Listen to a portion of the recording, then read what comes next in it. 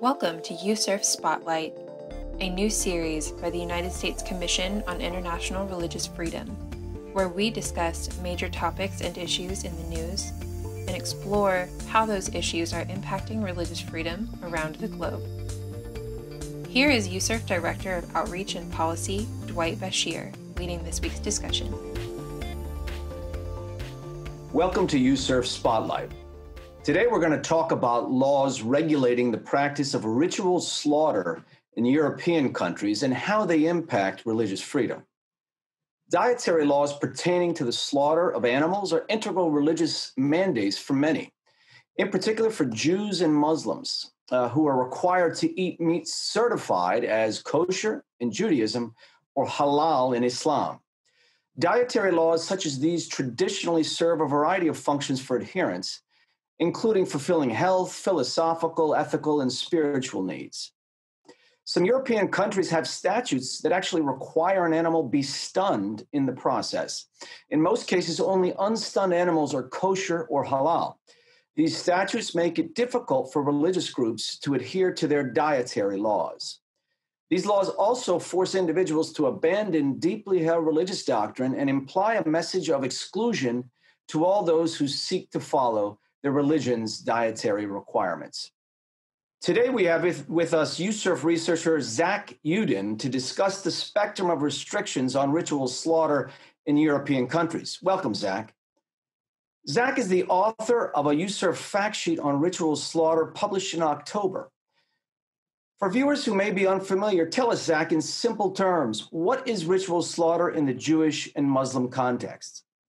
Sure. So ritual slaughter refers to the method of slaughtering animals according to a specific set of regulations which ensure that meat meets kosher or halal certification. Among other aspects of the process, it involves severing the trachea with a very sharp knife and letting the animal bleed to death without the use of stunning. In almost all cases, a stunned animal cannot be considered kosher or halal. Animal rights activists contend that these methods of ritual slaughter are inhumane, and it is under this guise that laws are enacted. However, others see a deliberate attempt to ostracize Jewish and Muslim citizens. So, Zach, can you give us a little bit of the historical context here? Tell us, when did these bans or restrictions start in Europe? And give us some examples on that. Yeah, absolutely. Regulations against ritual slaughter have existed in Europe since the late 19th century. In 1893, Switzerland became the very first country to institute a ban on ritual slaughter after a vote, and it's actually been on the books ever since. Similar to some bans today, the stated purpose was to protect animals, but the real motive was to stem the tide of increased immigration of Jews from Eastern Europe. And it's funny, the Swiss Federation of Jewish Communities was founded in 1904, specifically to combat the ban on ritual slaughter. But also Germany, Hungary, Italy, Norway, Poland, Sweden, all those countries enacted similar bans in the lead up to World War II. And actually, every country that fell under Nazi occupation in World War II had bans against ritual slaughter. But once the war was over, those bans were lifted. Well, there are a number of, obviously, approaches taken by these countries in Europe to limit the practice of ritual slaughter, as you're alluding to. Tell us, what sort of restrictions are in place specifically across the continent, and which countries have the most stringent restrictions? There are 5 categories of restrictions, which we've noted in the fact sheet. The first is no stunning, which basically equates to no restrictions. There's post-cut stunning, where the cut is made and then the stunning happens. There's concurrent sedation, where both the stunning and the cut happen at the same time. There's pre-cut stunning, which really, the stun happens and then the cut is made. And then the last category is just ritual slaughter banned altogether. Over 70% of the countries in Europe have no restrictions on ritual slaughter, thankfully. We've included in this category countries which have laws against ritual slaughter on the books, but offer permits for religious groups to make all of the ritual slaughter that they need. Finland is actually the only country to allow concurrent sedation. A majority of the countries that have restrictions allow unstunned meat to be imported, which is a big business in Europe. And the only country with a complete ban on ritual slaughter is Slovenia. But again, unstunned meat may be imported, so those communities can get the permissible meat that they need. So ritual slaughter is not an issue that's referenced or touched on in the key human rights documents like the Universal Declaration of Human Rights or the International Covenant on Civil and Political Rights. Are there legal protections for ritual slaughter in international law outside of these documents, or is it legal for countries to have these restrictions on the books, like you mentioned with Slovenia?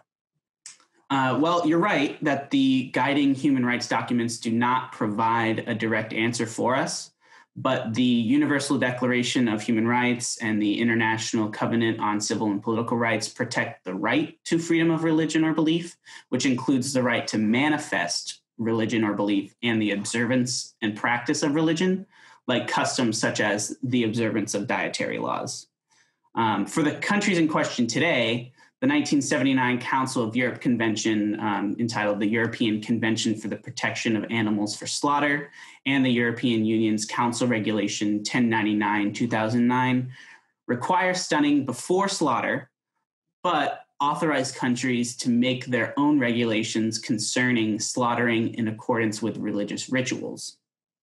This convention applies to all European countries and has been ratified by other countries that are members of the Council of Europe, such as Switzerland. Now, are there any consequences when religious observant individuals do not get access to permissible meat? And do they have any recourse in some of the countries where it's difficult to get this access? Well, from a religious point of view, there is little to no punishment for consuming impermissible meat. Centuries ago, there may have been corporal punishments or expulsion from a community, but that's not really the case today at all. But it is a violation of their right to the freedom of religion or belief to not be able to consume meat that conforms with religious dietary laws. Religious practitioners may feel spiritually unfulfilled because they couldn't adhere to their religious doctrines, which is a problem in of itself. But from a societal standpoint, laws against ritual slaughter really do imply a message of exclusion. People who require kosher or halal meat, who cannot find it in markets, might feel unwelcome in the country that they live in, and the country that they've been living in their whole life. So it's an issue of ostracization and exclusion, unfortunately. Well, tell me, since we issued the fact sheet that you authored, and in the last few months, have there been any new developments that you could touch on, and also in the context of the broader, anti-Muslim sentiment and anti-Semitism that we've seen develop and evolve, unfortunately, in recent years? Does any of this element, the ritual slaughter aspect, fall into those categories? Well, Poland's Senate recently voted to end its $1.8 billion kosher and halal meat export industry by 2025. Religious communities in the country would still be able to slaughter animals without prior stunning, as long as the meat is not for export. They can only consume the meat in Poland.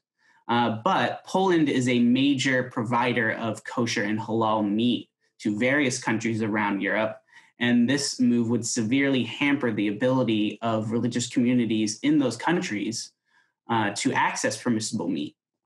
By early November, the Polish government scrapped the bill but for unknown reasons.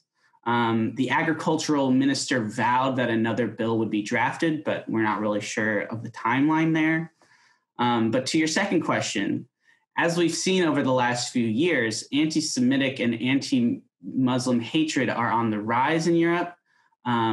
While restrictions on religious slaughter are not necessarily as concerning in the short term compared to issues such as vandalism, intimidation, and physical attacks, the message of exclusion that these laws contributes to an increasingly hostile environment against Jews and Muslims. Jews and Muslims are often othered around Europe, and these laws contribute to that process. Very insightful. I want to thank USCIRF researcher Zach Uden for his expertise today and all of his insights. You can find his October report on ritual slaughter laws in Europe on our website at www.uscirf.gov. Thanks for tuning in this week, and we'll see you next time on USCIRF Spotlight.